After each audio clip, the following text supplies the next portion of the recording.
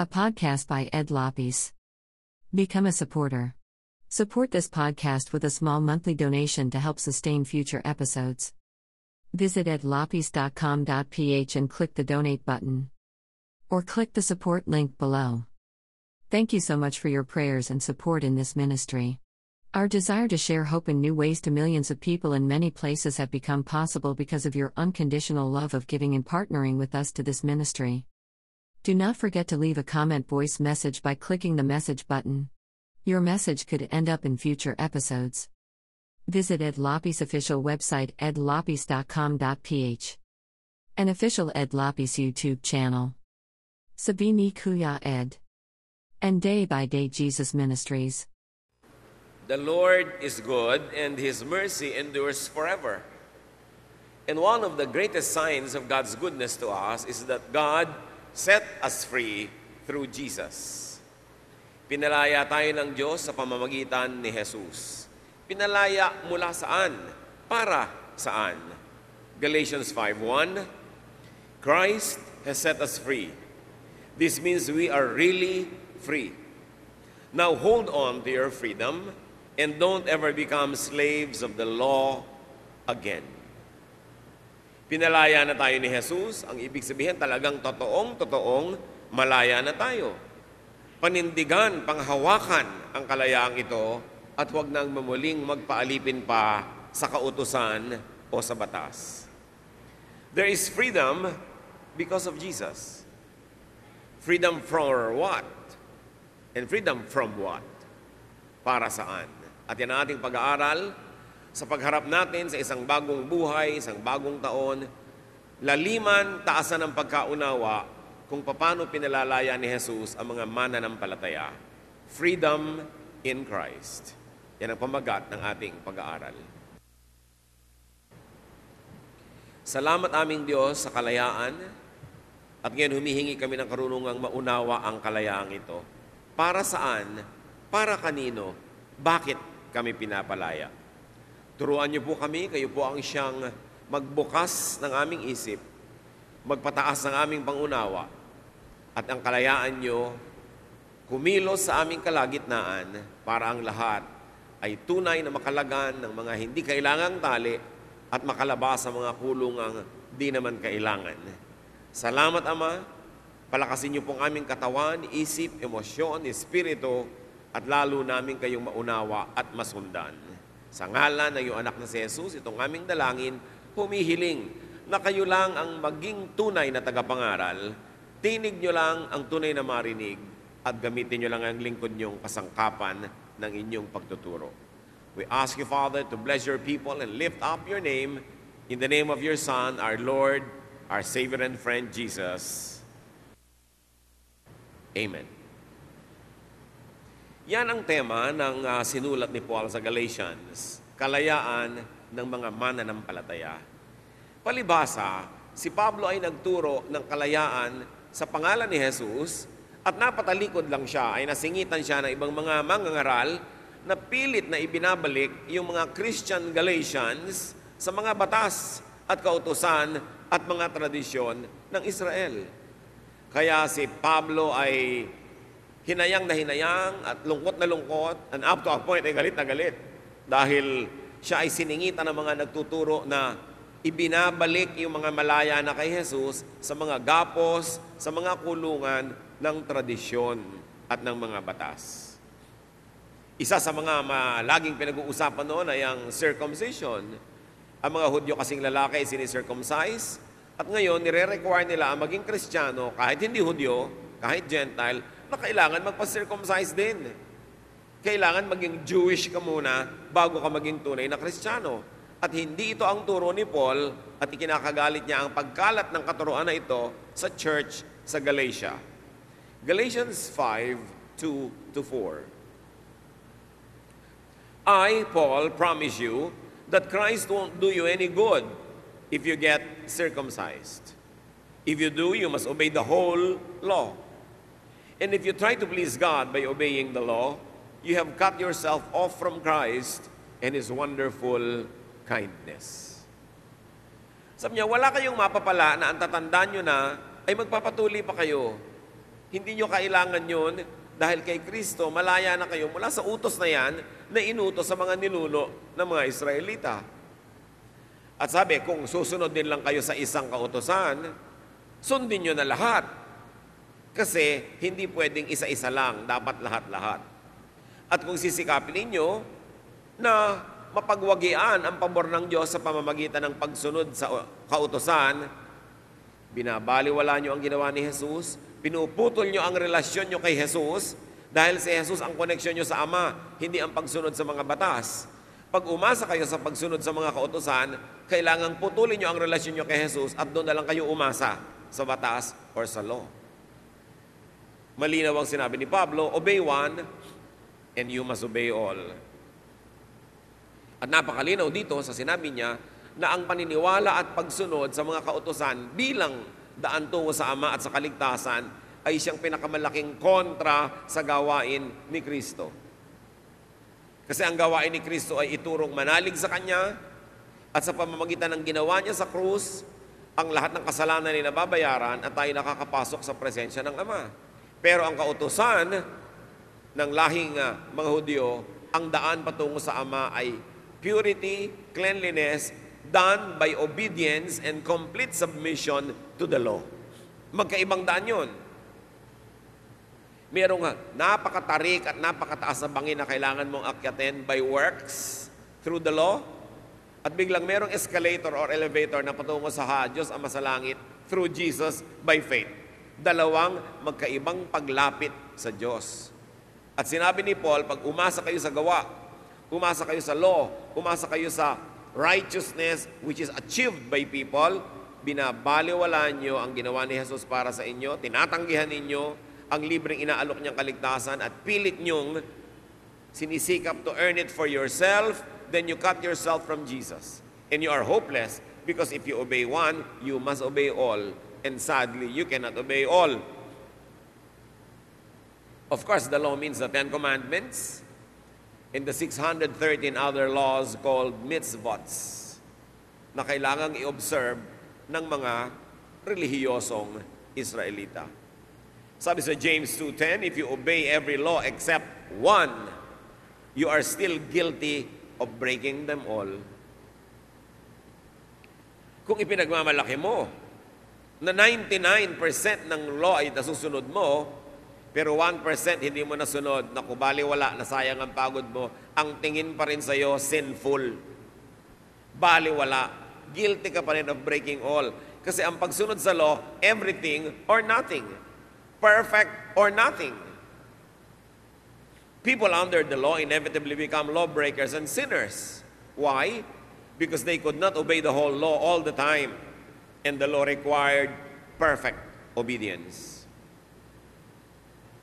Sabi sa Romans 3:23 tuloy ni Paul, all have sinned and fall short of the glory of God. Sino yung all?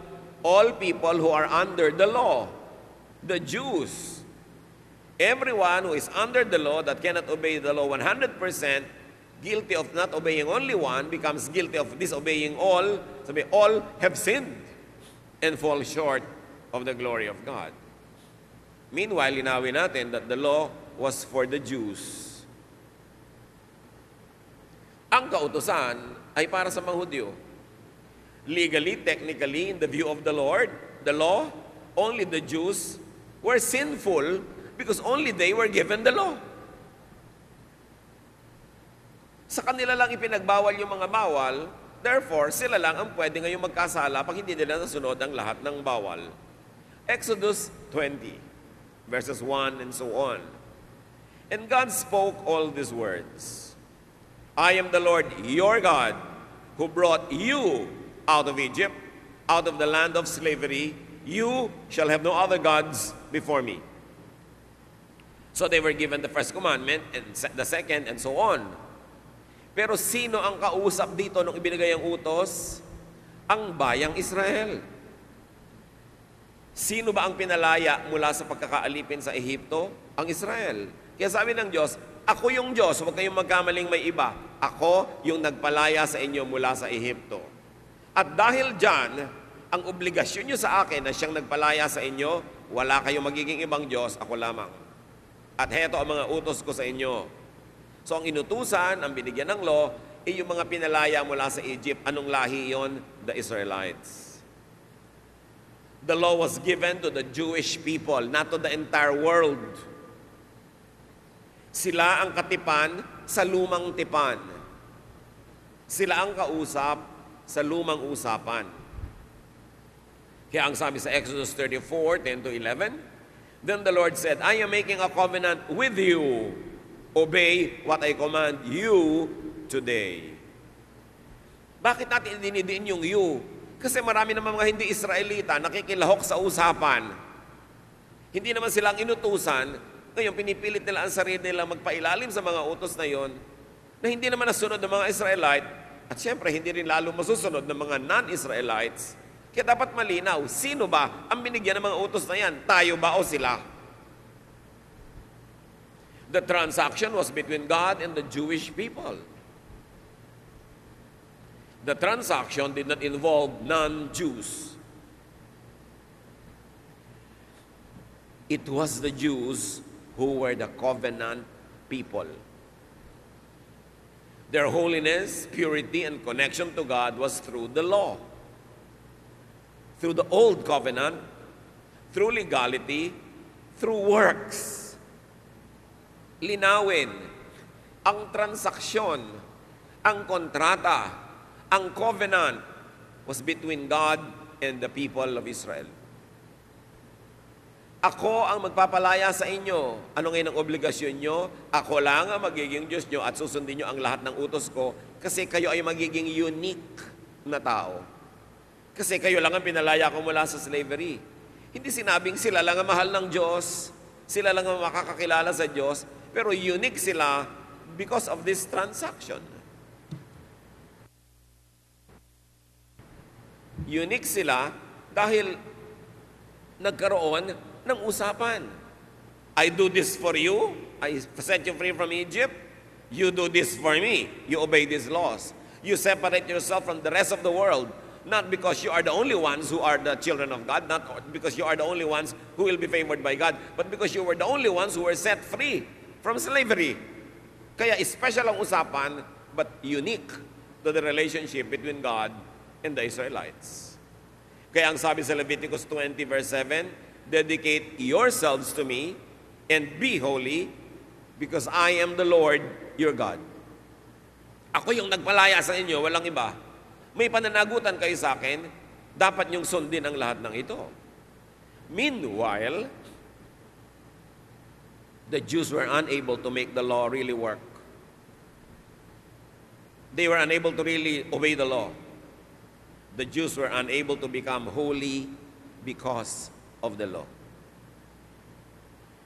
Sabi ng Diyos, kayong bayan na pinalaya ko mula sa Israel, kailangan maging banal kayo. At ang paraan sa kabanalan ay ito. Sundin nyo ang lahat ng batas na ito. Ganito kayo maggugupit ng inyong patilya. Itong kakainin nyo, ito hindi nyo kakainin. Huwag kayong gagawa pag Sabbath. Ito ay hindi nyo pwedeng gawin. Ito pwede nyo gawin. Ganito, ganyan, ganyan, ganyan. Yon ang paraan para maging katanggap-tanggap sila sa Diyos. Pero sa kanila yon ibinigay. At dahil sa dami na idinagdag nila, ang ibinigay lang naman ng Diyos yung 10 utos Dinagdagan ng kanilang mga pare, ng kanilang mga religious leaders, ng kanilang tradisyon ng 613 other laws called misbots, governing every detail of life. Naging part na yon ng usapan na susundin nila bilang isang bayan at wala namang makatupad. Kaya dahil sa batas na ibinigay sa kanila at sa karagdagang mga batas na ipinasa nila sa kanilang mga sarili, naging guilty tuloy silang lahat dahil di naman nila makaya. Romans 3:10, as it is written, no one is righteous, not even one. Meaning, no one is righteous when measured by the law. Not one will pass the test. Romans 3:20, for no human being will be justified in his sight by works of the law, since through the law comes knowledge of sin. Sabi niyo, hindi niyo na kaya. Therefore, walang makararating sa Ama sa pamamagitan ng paraan ng mga Jews, sa pamamagitan ng kanilang pagsunod sa mga batas na hindi naman nasusunod lahat. Walang makakarating sa Ama sa pamamagitan ng mabubuting gawa, ng hindi pagkain nito, ng pagsusuot ng ganon, sa ganitong tamang gupit ng buhok. Hindi yan ang daan patungo sa Diyos. You will fail. Kaya nung ang mga naging Kristiyanong Hudyo, dahil may mga Hudyong hindi naging Kristiyano, nanatiling Hudyo, nire-require nila na ang mga Gentile or non-Jews na naging Kristiyano ay magpaka-Hudyo rin. Anong sabi ng kanilang leader? Acts 15:10, "Now then, why do you try to test God by putting on the necks of Gentiles a yoke that neither we nor our ancestors have been able to bear?" Nagtatalo-talo yung mga Jewish Christian leaders. Dapat ba o hindi dapat na pilitin pa ang mga hindi Jew na magpaka-Hudyo, sumunod sa kanilang mga utos at tradisyon, tulad ng magpa-circumcise, tulad ng huwag kumain ng ganito, tulad ng ganito dapat, ganon. Sabi ng leader, bakit nyo ginagalit ang Diyos? Sa pamamagitan ng pagpipilit na ipasan at ipulupot sa leeg ng mga Gentiles na hindi naman Hudyo, ang mga batas ng Hudyo, na pati tayong mga Hudyo ay hindi naman nakasunod. Why are we requiring them to obey laws that we ourselves nor our ancestors were able to obey? And then, kaya napakaganda ng ministry ni Jesus. Dahil pagod na ang mga Hudyo sa pagsunod sa mga batas, hirap na silang magpanggap na nakakasunod, at doon sa nakakaya nilang sundin ay sobra talaga silang napapagod. Anong bigla ang sabi ni Jesus sa Matthew 11:28-30? "Come to me, not to the law, all of you who are weary and burdened by the law, and I'll give you rest. Take my yoke upon you, not the yoke of the law, and learn from me, not from your laws. For I am gentle and humble in heart, not like your Pharisees, and you will find rest for your souls. For my yoke is easy and my burden is light." Itong kapahingahan na iniaalok ni Jesus ay hindi yung akala ng maraming kapahingahan mula sa kasalanan ng sanlibutan, mula sa pag-inom, sa paglalasing, although naibibigay yun ni Jesus. Pero ang tinutukoy dito ay kapahingahan sa pagod na relihiyoso. Yung pagpapagod in a religious way. Yung pamamanata, yung pagtitika, yung pagtitiis, yung pag-aayuno, pagpipigil sa sarili, lahat ng pagsunod sa mga haba ng buhok, haba ng damit, doon pinagpapahinga ni Jesus yung mga yung mga Hudyo niyang kausap. Yun naman ang unang kausap eh. Later on, the message of Jesus was brought by Paul and the other apostles to the Gentiles. The same message, but the original recipients were the Jewish people. Sila ang pinagpapahinga ni Jesus mula sa kanilang pagiging mga pusakal na Hudyo. So pinakakapagod ang relihiyon. Pero hindi rin kayo nailalapit sa Diyos. Napipilitan lang kayo magkunwari, magbalat kayo. At yung mga konting nakakasunod, sa ilang nasusunod nila, nagiging mayabang at self-righteous at judgmental. Napakapangit ng nagiging bunga sa inyo ng inyong relihiyon. Kaya sabi ni Jesus, magpahinga na kayo mula sa lahat ng yan. At sinabi pa ni Pablo sa Galatians 3:10-11, "For all who rely on the works of the law are under a curse. As it is written, cursed is everyone who does not continue to do everything written in the book of the law." Clearly, no one who relies on the law is justified before God, because the righteous will live by faith. Sabi ni Pablo, lahat kayo na umaasa na makakarating sa Diyos, katutuwaan ng Diyos dahil sa pagsunod nyo sa mga batas ng Israel, ay kayo ay kumukuha lang ng sumpa. Isinusumpa ang sino man, no, na hindi perfectly makakasunod sa law. So ba't kayo doon susunod? Sabi niya, napakalinaw, walang sino mang umaasa sa law ang magiging katanggap-tanggap sa Diyos. Dahil ang tunay na tatawaging righteous o banal, yung naniniwala kay Jesus. They will live by faith in Jesus, not by relying on their works in obeying the law.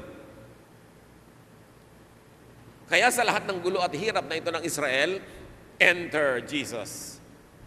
Pumasok sa bigla. The Jews who believe in Jesus are, by grace, freed from the law. They are freed from the covenant which they could not keep. Dapat nagpasalamat ang buong Israel nang dumating si Jesus. Dahil yung pagkakatali nila sa law ay nalagot. Ang pagpapakahirap nila sa pagsunod sa law para tanggapin ng Diyos ay pinadali. Sapagkat ngayon, kung mananalig sila kay Jesus, ang kamatayan ni Jesus ay sapat ng bayad sa kanilang lahat ng kakulangan sa pagsunod sa mga batas. In Jesus, all the commandments were fulfilled. Hindi dahil iginiit niya sa mga taong sundin yun, kundi siya na ang sumunod para sa lahat at namatay siya para bayaran ang pagkukulang ng lahat. Kaya ngayon, para ka nalang maligtas, hindi mo na aakyatin yung matarik na bangin ng works through the law, but sasakay ka sa elevator by faith in Jesus. Kaya sinabi, pag tinanggihan mo pa itong elevator na ito at iginiit mong akyatin yung bundok na yan na mag-isa, para kang kumuha ng sumpa sa sarili mo kasi hindi mo magagawa. Wala namang nakagawa.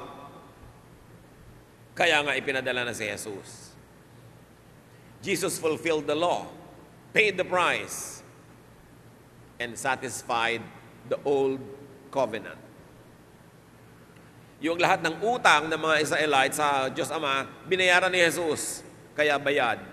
Kaya pwede sila ngayong makarating sa Ama sa pamamagitan ni Jesus. Sabi ng 1 Peter 2:24, He Himself bore our sins in His body on the tree or the cross, so that we might die to sins and live for righteousness. By His wounds, you have been healed. Sa bayad ni Jesus, malaya ka na. Hebrews 10:14, For by one sacrifice, He has made perfect forever those who are being made holy. Minsan lang na namatay si Jesus, isang bayad, sapat para sa kasalanan ng lahat noon, ngayon, at mga darating pang saling lahi. Dahil kay Jesus, salvation by grace is God's gift. Salvation by works is your accomplishment, and it is clear that nobody could accomplish it. Ephesians 2:8, For it is by grace you have been saved, through faith, and this is not from yourselves. It is the gift of God. Kaya nakakapagtaka na sa kabila ng linaw ng mga turo na ito, may naggigiit pa na kahit Kristiyano ka na, pag nagkasala ka na naman, nagkahinulang ka, balik ka na naman sa impyerno. By one sacrifice, He has perfected forever everyone who believes. Paano ka mapapahinga kung sa takot mo nagkasala ka bukas, impyerno ka na naman? Hindi totoo may pahinga. Kaya ka napapahinga kasi umaasa ka hindi sa sarili mong performance, kundi sa perfect sacrifice of Jesus. Siyempre, kung tunay kang pinaghaharian ng Espiritu ng Diyos, hindi mo naman gagamitin yun na lisensya na magpakasala-sala at magkamali-mali dahil secure ka na. Dahil ang Espiritu ng Diyos sa iyo ang mag-uudyok sa iyo lalo pang magpakabuti at magpakatino at magpakabait. Kaya sabi sa John 1:12, Yet to all who received Him, to those who believed in His name, He gave the right to become, church read,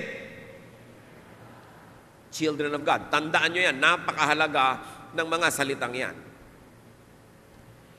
Dahil kay Jesus, yung kaligtasan na pinipilit makamit ng mga Hudyo sa pamamagitan ng pagsunod sa mga batas, ibinigay ng libre, hindi lang sa mga Hudyo, kundi pati sa mga hindi Hudyong mananalig din kay Jesus. Nabuksan ang malaking pinto para sa lahat. Hindi na sila lang ang kausap ngayon. Ang kaligtasan para sa mga Hudyong hindi kayang iligtas ang sarili nila sa batas, at kaligtasan para sa mga hindi Hudyong hindi naman under the batas kasi hindi sila kasali sa usapan, pero ganun pa man, may pananagutan sila sa Diyos sa ibang paraan. Lahat din ng kanilang mga pagkukulang, ano man ang requirements sa kanila ng Diyos para sila ay makabalik sa Diyos, apart from yung mga ni-require sa Israel, lahat din yun bayad ni Jesus. Yet to all who received Him, to those who believed in His name, hindi sinabing to those who worked hard to obey the law, He gave the right to become, church. Bakit ko pinapa-emphasize sa inyo ang children of God? Because when Jesus rose from the dead, a new species, so-called, of humans was created. A new race, a new human race was created. And this is the family of God. Dapat laliman ang pag-unawa dyan. At babalikan natin yan. Pero ang mahalaga, grace was given to the Jews and to everyone else, to all. Kaya yung jailer, yung bantay ng kulungan na hindi naman Jew, tinanong niya, "Sirs, what must I do to be saved?" At ang sagot sa kanya, "Believe in the Lord Jesus and you will be saved." So hindi na lang para sa mga Hudyo yun. Si Cornelius, isang Roman officer, pinuntahan ni Pedro sa utos ng Diyos. At sabi ni Pedro, ngayon ko lang na-realize na walang itinatangi ang Diyos. Jew or Gentile, mahal niya. At pinapunta niya ako kay Cornelius, isang Roman and therefore a non-Jewish person, para ito rin ay maligtas kay Jesus. Si Philip, the foremost evangelist after whom our country was named, si Philip, was used by God to preach to the Ethiopian eunuch. Una, hindi yun Jewish, Ethiopian nga, at eunuch pa considered unclean by the law of Israel. Pero siya din, welcome kay Jesus. The Syrophoenician woman who pleaded for her daughter, una, sinubukan siya ni Jesus, sabi, ako ay para lang sa mga Hudyo. Sabi, kahit naman po mga aso ay kumakain ng mga tira-tirang nalalaglag sa mesa mula ng mga amo, kaya bigyan niyo ko kahit tira. At sabi ni Lord, kita niyo, walang ganyang pananalig kahit sa mga Israelita, ha? At ang pamilyang ito pinagpala ni Jesus. The man possessed by legions, who lived in an area where there was a big piggery business, therefore hindi sila mga Hudyo, pinuntahan ni Jesus, pinalaya rin, minahal, iniligtas. Dahil kay Jesus, ang kaligtasan ay napunta sa lahat. Yung makitid na usapan ng Diyos at Israelites lamang, pinalapad, isinama ang lahat. At ngayon, hindi isinama under the law, kundi isinama under grace by faith in Jesus. Napakahalaga ng ministry ni Jesus. At bakit niya pwede kayang gawin yun? Kasi anak siya ng Diyos. Gustuhin ko mang mamatay para sa inyong lahat, I'm sure hindi ko kayo kayang iligtas. Baka sarili ko lang, kulang pa yung sacrifice ko sa sarili ko. Kayo pa ang mailigtas ko. Gusto niyo mang mamatay para sa amin, hindi kayo pwede maging Savior, kasi tao lang tayo na maraming kulang. Pero si Jesus, na anak ng Diyos, ang halaga ng kanyang buhay ay mas mahalaga sa buhay ng lahat naong nabuhay at namatay, nabubuhay ngayon, ipasisilang pa lang, kaya niya sagutin ng lahat. Kaya siya lang, by one single sacrifice, salvation becomes available to all. Salamat, not by works, because the works never worked for the people of Israel. Salamat, it is by grace. To those who believed Him, who called upon His name, He gave the right to become children of God. No longer children of Satan, children of God.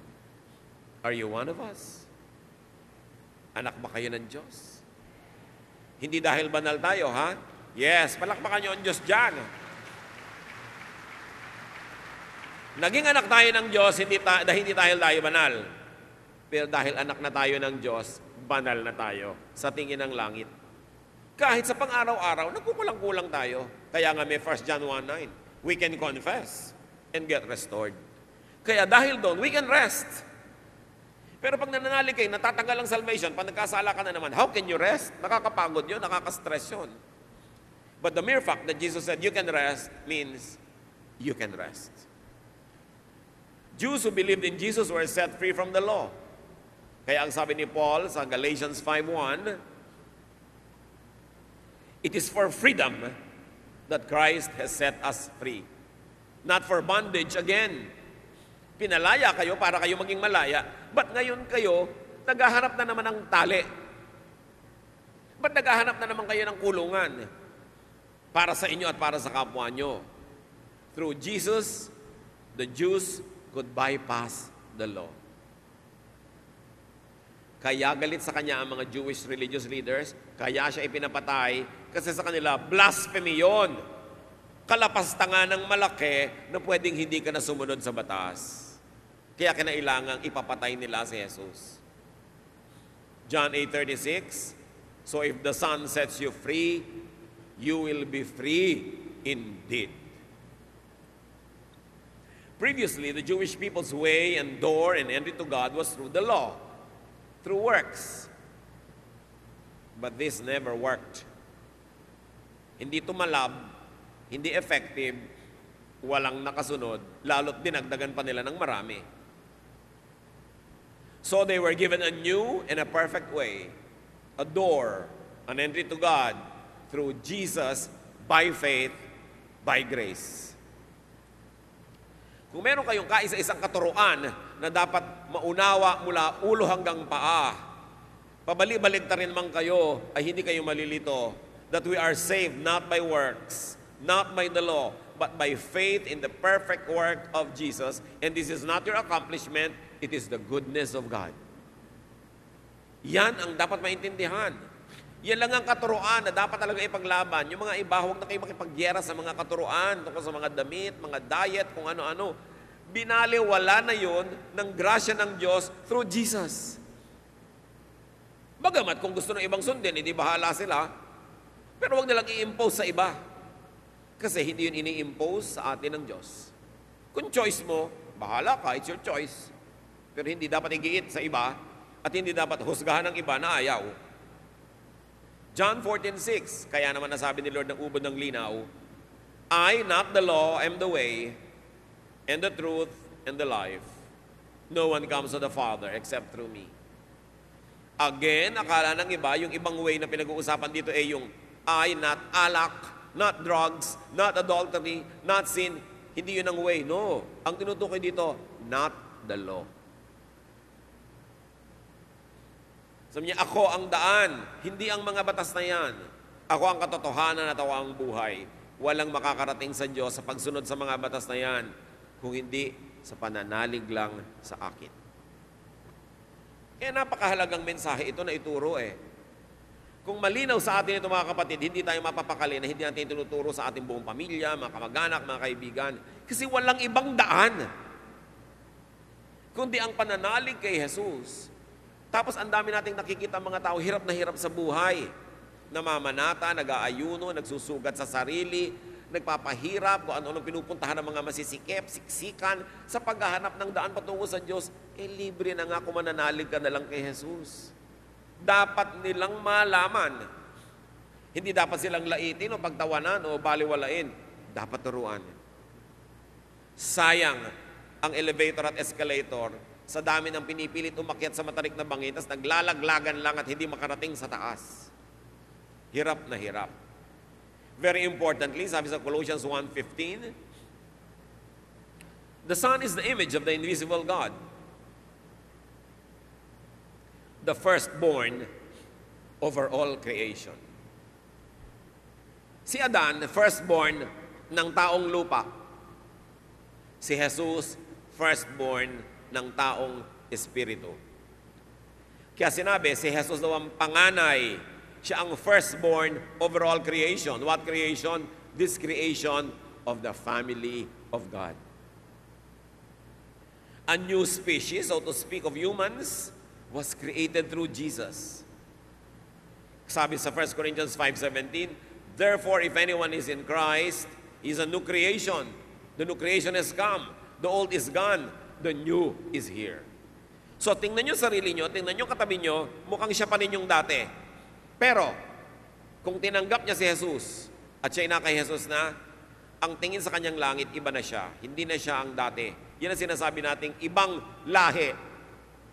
Dati, parang napaka-special na lahi ng Israel dahil sila ang patungo sa Diyos at may usapan at may kontrata sa kanila ang Diyos na hindi naman nila natupad yung part nila. Kaya inalok si Jesus. Pero ngayon, ang napaka-special na lahi, ang family of God. At sino yung family of God? Sino mang tumanggap kay Jesus, nanalig sa Kanya, He gave the right to become children of God. This is the family of God. This is the new creation. This is the new race. Loved, and favored by God. A new race, no longer the Jewish race, but the family of God was born through Jesus. Dati walang family of God, meron lang Israel. Tapos iniisip nila sila lang yung favored, kanila lang ang lahat. Ang hindi nila nare-realize, sa kanila lang ibinigay yung utos na hindi naman nila nasunod. Pero sa pamamagitan ni Jesus, may bagong lahi na nabuo. Hindi na yun nakabase sa dugo, kulay ng balat, hindi na nakabase sa lalaki ka ba o babae, malaya ka ba o slave, kundi nakabase na sa pananalig kay Jesus. Ano ka man, sino ka man, taga saan ka man, you are a member of the family of God. At itong pamilyang ito, ang sasalubong kay Jesus sa kanyang muling pagbabalik. At ang pamilyang ito ang makakasama ng Diyos habang panahon. So kasama ka ba sa pamilyang ito? Kasama na ba ang nanay mo? Pati biyanan, isama. Lahat isama. Because to all who received Him, kaya sabi ng John 1:12-13, yet to all who received Him, to those who believed in His name, He gave the right to become children of God. Children born not of natural descent, nor of human decision or a husband's will, but born of God. Sabi, itong pamilyang ito, hindi yung dahil ipinanganak ka ng nanay mo kung saang lahi ka nang galing. Hindi na yon. Pinanganak kang muli. You were born again into the family of God because you were born of the Spirit, not born of your mother or any human decision. This is now God's family. At ang sabi sa 1 John 3:2 sa pamilyang ito, dear friends, now we are children of God, but what we will be has not yet been made known. But we know that when Christ appears, we shall be like Him, for we shall see Him as He is. Alam niyo ba yung pelikulang X-Men or Men in Black? Yung mga maraming planet men pala, pero hindi sila kilala ng mga Earthlings kasi nakadisguise sila eh. Ito rin yung pamilya ng Diyos. Hindi mo kilala sa itsura kung sino anak ng Diyos, sino, pero kilala ng Diyos. At sabi dito sa 1 John, hindi pa natin alam kung ano talaga magiging mga itsura natin. Pero pagdating ni Jesus, magiging kamukha tayong lahat niya dahil makikita na natin siya at yun ang tunay nating identity. Makikita natin siya as He is because we will be like Him. Alam niyo ba nakilala ng mga evil spirit kung sino ang family of God? Minsan may isang nagtuturo. Sabi nila, in the name of Jesus and Paul, umalis ka masamang espiritu sa taong yan, eh hindi naman anak ng Diyos yung nagpapaalis. Sabi ng masamang espiritu, kilala ko si Jesus, kilala ko rin si Paul. Ikaw hindi. Ang ginawa ng espiritu, nilipatan siya. Sa kanya lumipat. At hubo-tabo siyang nagtatakbo itong magkakapatid na ito na nagpapanggap na nagpapalaya sa mga espiritu dahil nabista sila. Yung mga tao, akala, anak din sila ng Diyos. Nagdadasal din sila, nagpapalaya sila ng espiritu. Pero kilala ng espiritu kung sino anak ng Diyos. Hindi pa natin kilala ngayon sa itsura kung sino ang mga kapatid sa Panginoon, pero alam yun ng Diyos.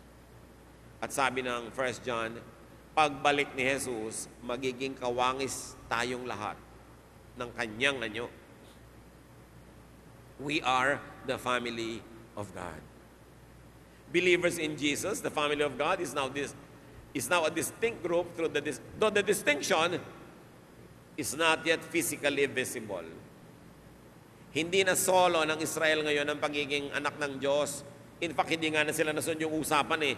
Kaya kung hindi din sila kakapit kay Jesus, wala rin yun. Sila o non-Israelites, babae o lalaki, taga-east or west, through Jesus will become children of God. But when Christ appears, the distinction will be made clear and visible. Dapat idiin that the Gentiles never needed freedom from the law because they were not under it in the first place. They were not included in the race freed from the slavery in Egypt. The Gentiles are always free from the Jewish law. So bakit pa sila sasali sa Jewishness? Useless na. Yan ang argumento ni Paul. Sabi ni Paul, kayo mga dating Jew na naging Christian, ba't babalik ba kayo sa pagiging Jew? At kayo naman na hindi naging Jew kahit kailan, Gentile kayo na naging Christian na, lalo namang wala kayong dahilan para bumalik pa sa pagiging Jew for which you were never a part of. At sabi niya sa Romans 3:21-22, "But now, apart from the law of righteousness of God has been made known, to which the law and the prophets testify. This righteousness is given through faith in Jesus Christ to all who believe." Kaya galit din ang mga Jews kay Paul tulad ng galit sila kay Jesus. Sabi kasi ni Pablo, may ibinigay na ang langit na daan patungo sa Diyos at hindi ito yung daan sa pamamagitan ng Jewish law. Ito yung daan sa pamamagitan ng pananalig kay Jesus. Kaya kahit saan magpunta si Paul, binubugbog siya.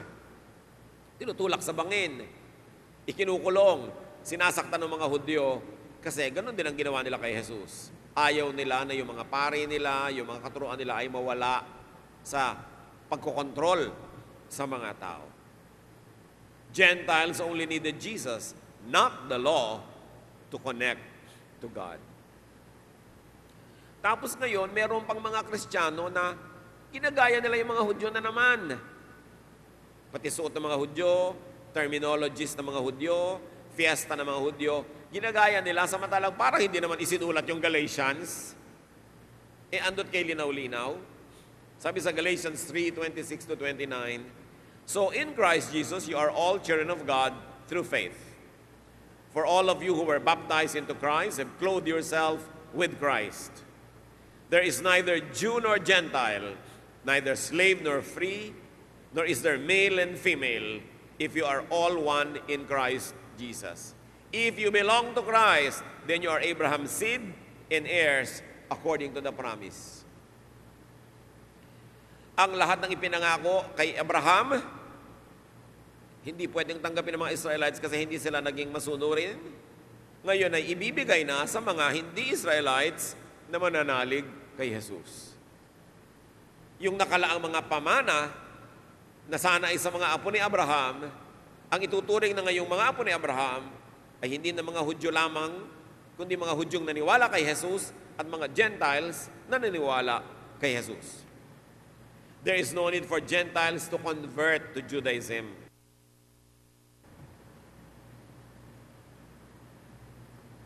There is absolutely no need for Gentiles to imitate the Jews, to become children of God. Like the Jews who were set free by Jesus from the law and given only the law of love, Gentiles would also be governed by one law, the law of Jesus, which is the law of love. John 13:34-35, ang linaw ng sabi ni Jesus, "A new command." What kind of command? New. A new command. Ano ibig sabihin ng new? May bago na. Wala na yung luma. "A new command I give you. Love one another as I have loved you. So you must love one another. By this everyone will know that you are my disciples, if you love one another." Dati, everyone will know that you are the people of Israel by what you eat, by what you don't eat, by what you do on the Sabbath, by the clothes you wear, etc., etc. Sabi, doon nakikilala ang mga lumalapit sa Diyos. Sabi ni Jesus, hindi na ganun. Ngayon, makikilala na ang mga tunay kong tagasunod kung sila'y maibigin sa pag-ibig nila sa kapwa at sa isa't isa. Makikilalang tama kang mananampalataya hindi dahil sa version ng Bible na binabasa mo. Hindi dahil sa iyong fashion or what you wear. Hindi dahil sa iyong diet. Makikilala ka dahil sa iyong pagmamahal sa iyong kapwa-tao.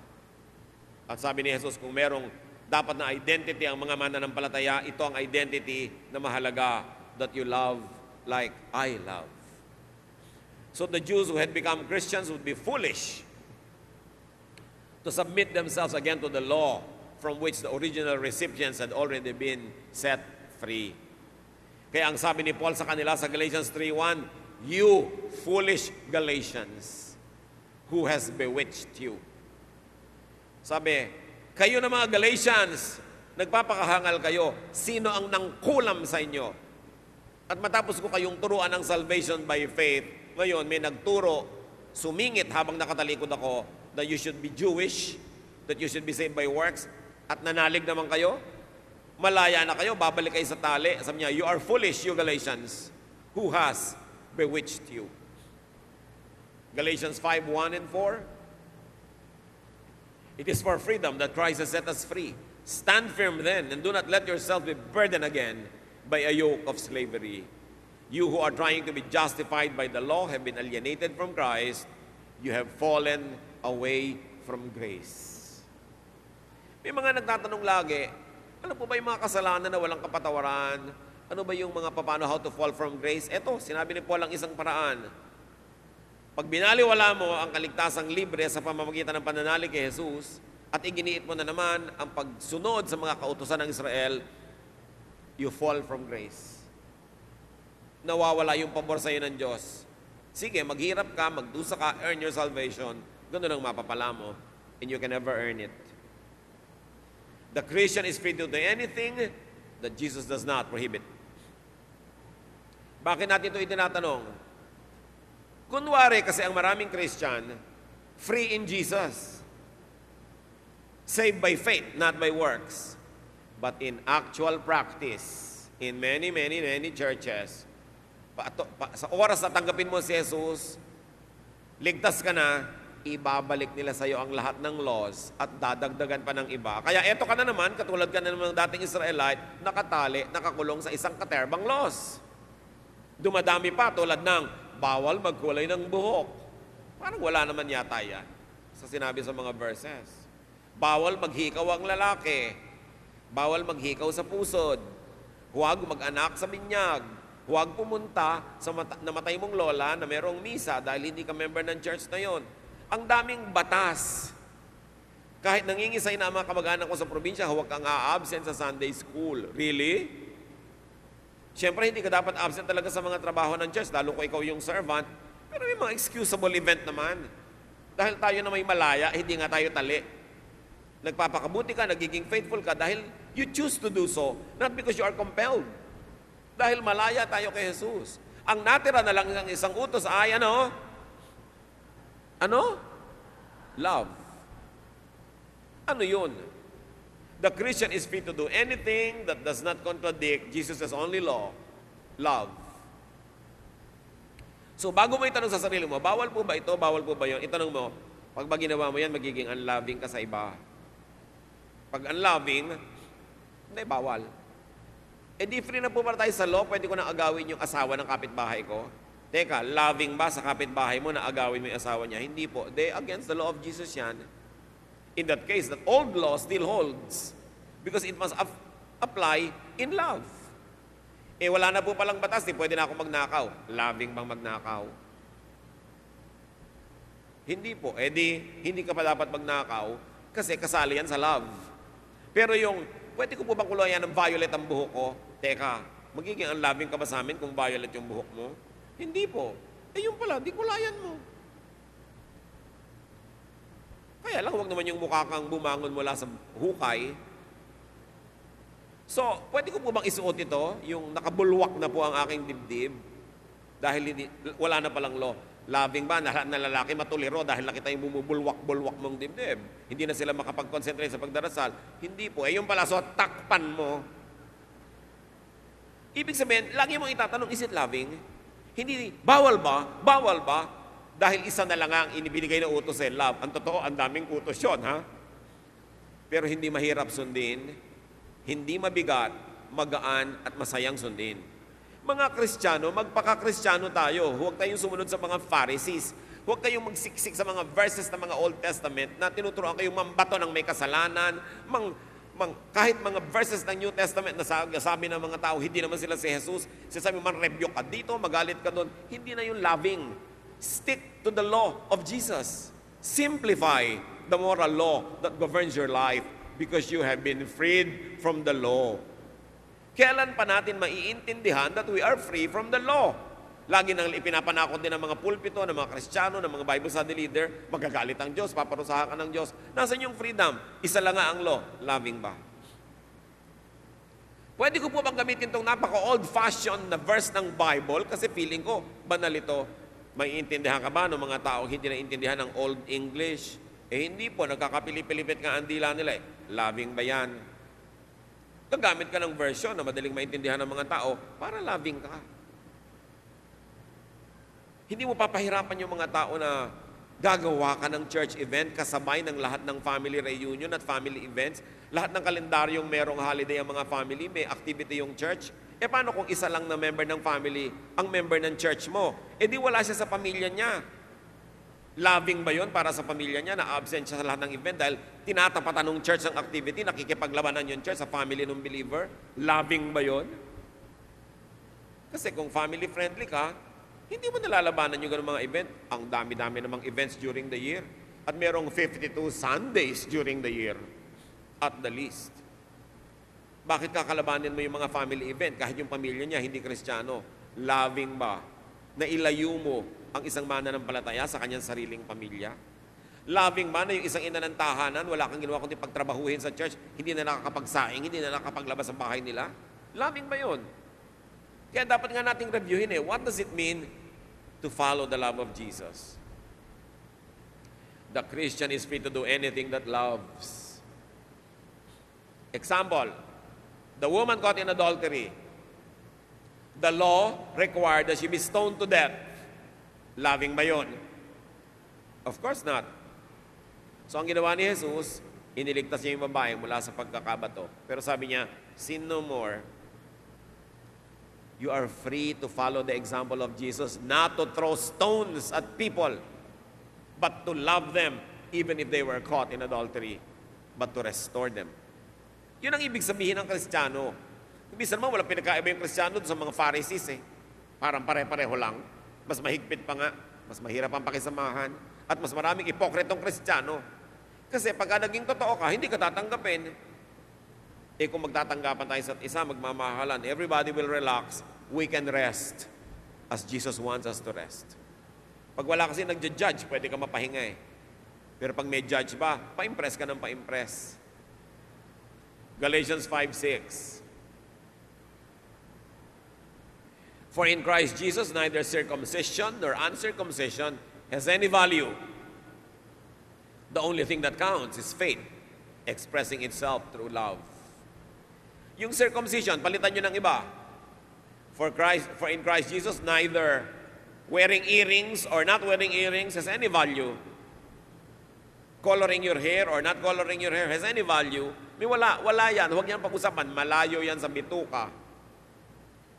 Malayo sa issues ng kaligtasan at kalangitan. Why become majors of minors? Pinapalaki yung maliit.